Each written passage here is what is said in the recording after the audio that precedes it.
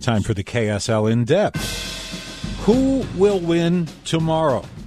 KSL News Radio's Kelly Pierce talked with a pair of BYU professors who say it's anyone's guess. BYU political science professor Adam Dine says we may not know for sure who won the presidency on election night because many states are doing mostly mail-in ballots for the first time. I think the laws on the books say they can't even start processing those mail-in ballots until after all of the polling closes.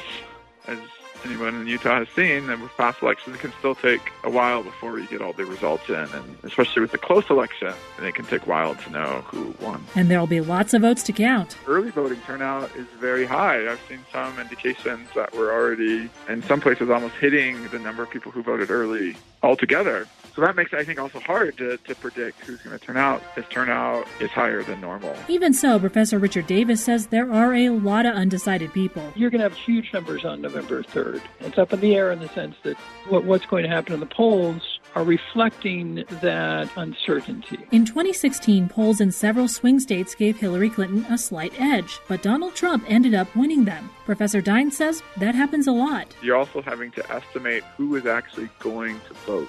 That could be tricky to do.